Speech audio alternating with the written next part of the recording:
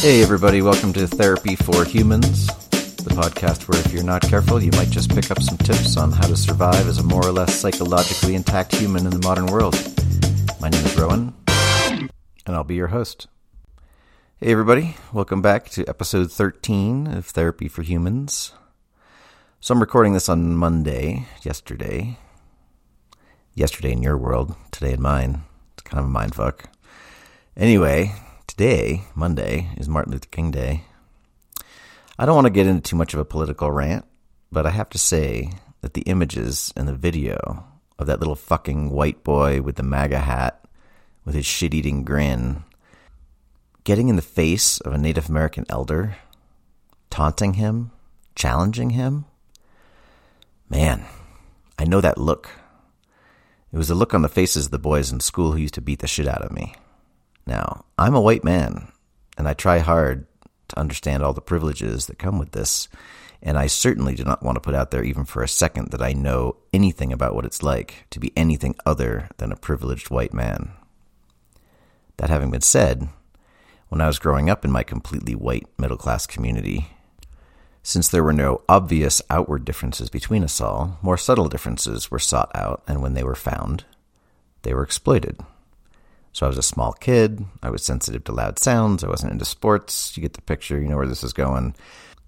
So when those alpha boys came after me, when they were able to corner me in a hallway or a locker room, the face they had on, their expression, the demeanor, was the same as this kid that I saw photos of this weekend.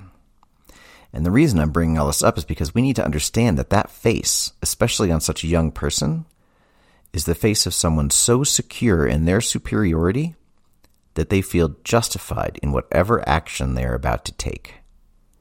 And there's nothing more dangerous than a teenage boy whose frontal lobe has not developed fully to feel like there are no consequences for their actions. I imagine it was the face of many a Hitler youth. It was very likely the face of a younger Donald Trump. It's the face of a Brock Turner, that privileged little Princeton fuck who thought it would be a good idea to rape an unconscious girl behind a dumpster. Remember him? Let's not forget him. He served 6 months in jail because the judge worried that anything more would have had a severe impact on his future. His father wrote a letter on his behalf saying that he should not serve any jail time at all because, quote, that is a steep price to pay for 20 minutes of action. Where do you even begin with shit like this? How can we bring some sense of sanity back to our country? Did we ever even have it to begin with? I don't have any answers, but I do hope that anyone who behaves like this continues to get photographed and called out, and I hope that exposure has serious consequences for them when they look for jobs, when they apply to colleges, when they attempt to date other people. I hope that one outcome of everyone having a camera in their pockets is that the light gets shown on this kind of behavior. You may have seen Gillette's new ad that they were going to unveil the Super Bowl. It's a toxic masculinity thing, you know? So this ad challenges men to look at their behavior towards women as well as other men. And it's a pretty decent 2 minutes, and there's certainly nothing in it that any decent human should take issue with. But sure enough, we had legions of guys swearing off of Gillette products forever and saying that men should be allowed to be men, whatever the fuck that even means, and imploring the company to stop jumping on man-hating bandwagons. So there it is again, this outrage that anyone would dare to question the actions of men and boys, even when the actions they are questioning is violence against other men and boys. We're going down a very dangerous road here, folks, and we need a radical shift. There are a number of strong women of color that are making important political strides. Some are running for president. I'd like them to be taken seriously, and it's up to us to demand media coverage that speaks to the leadership qualities of these women. Mother Jones Magazine is a serious, leftist feminist publication. And they started their recent article on Kamala Harris, who is a U.S. Senator of California and just announced her run for president. They started their article by saying, dressed in a cream-colored blazer and black pants, a double string of pearls circling her neck, her softly highlighted dark hair coiffed just so, Kamala Harris is on a fact-finding mission. What the actual fuck, Mother Jones? I don't even know what to say about that. Can we stop talking about what political women are wearing and start talking about what they're fucking saying? I don't even know, again, where to go with any of this. I think we have a pretty good picture of what male leadership looks like, and I think we desperately need to turn the keys over at this point to some of these strong and capable women. Not just because they're women. For the record, I didn't vote for Hillary, and I didn't vote for her because she's part of a dynastic family system that we need to get the fuck away from in this country. She gave a speech one day in which she said, "It's my turn. It's my turn to be president." Now, she may have meant that it's time for a woman to be in power. I get that. I agree with that. But at the time of this speech, we had had a Bush, and then a Clinton, and then a Bush. So it sounded very much like she meant it was her turn because of this seesaw of dynasties that we had going on. We need to stop this cycle of privileged families rising to power simply because they can afford to stay in the race. We need to take the measure of each other based on our actions, not the color of our skin, or the gender we identify with, or who we like to fuck. There's a woman in town who told me in a group discussion about feminism one day that I could not call myself a feminist because I'm a man. If you're listening, you know who you are, and you're part of the problem.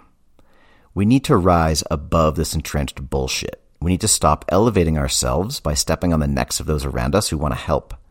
We need to be willing to step back from our privilege in order to see what might come next. Fuck.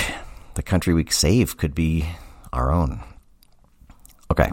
Well, thanks for indulging me on that rant, which I said at the beginning I wasn't going to do, and then I did it. Okay, let's move on to some emails. Okay, so this person says, "My parents have been divorced since I was a child. My problem is that my mom passively, aggressively guilts me for spending any time with my dad.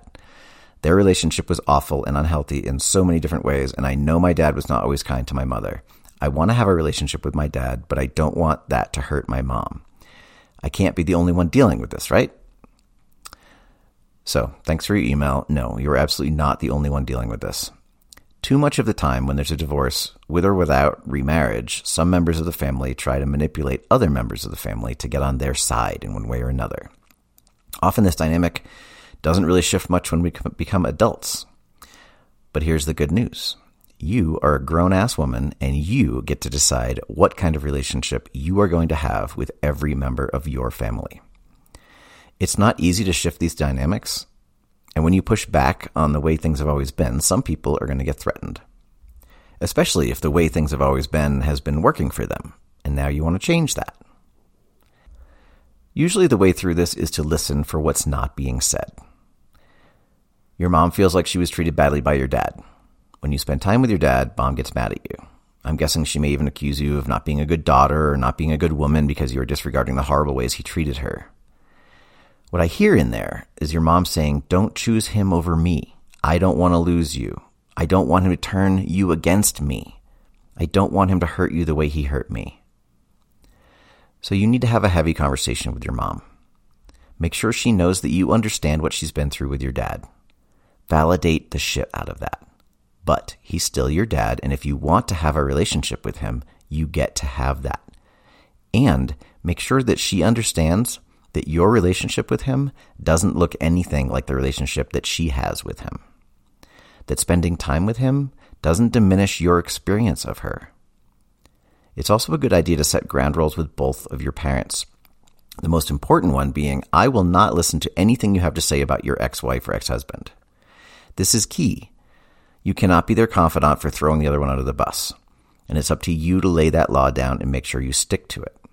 If this is a departure from the norm, then there'll be an adjustment period. But at the end of the day, this should help your mom feel more comfortable around you spending time with your dad because she will trust that you will not be listening to him trash-talking her. So you need to be really clear with her that you do have and will continue to pursue a relationship with your father, and that is your call to make. Her issues with that do not belong to you, and you can and should refuse to take them on. Good luck. Okay, so our next email is about holiday gift giving. This is probably the last of our holiday emails. So they say, my partner's mother goes all out for Christmas, i.e. an insane amount of presents for the sake of having a picturesque pile of gifts under the Christmas tree. She's incredibly generous, and I'm grateful for everything she does. My problem is that she gives a lot... My problem is that she gives us a lot of shit that we don't need. Like, at all. It's stuff that just piles up, can't be used, and we're obliged to keep it because it's a gift. There's a lot of reasons we don't need all this crap. It's wasteful, it's instant clutter, etc., but it's an impossible subject to bring up to her because she loves Christmas. Christmas has passed, thank goodness, but do you have any recommendations to gently plant the seed that we don't need a ton of presents next year? Okay, so yeah, this can be a tough one. But similar to the last email, it comes down to recognizing that you are an adult and you get to structure your life the way that works for you. It also means having a real conversation where you do everything you can to validate where your parent or parents or in-laws are coming from and why this is important to them, while also being clear about what works for you. So you said that she loves Christmas. Is gift giving the only way she can get her fix around that?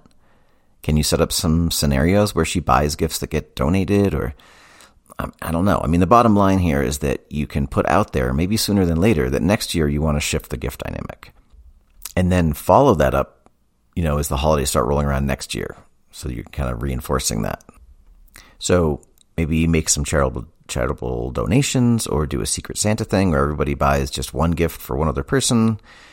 She probably won't like that because it sounds like how Christmas morning looks with mountains of gifts is important to her.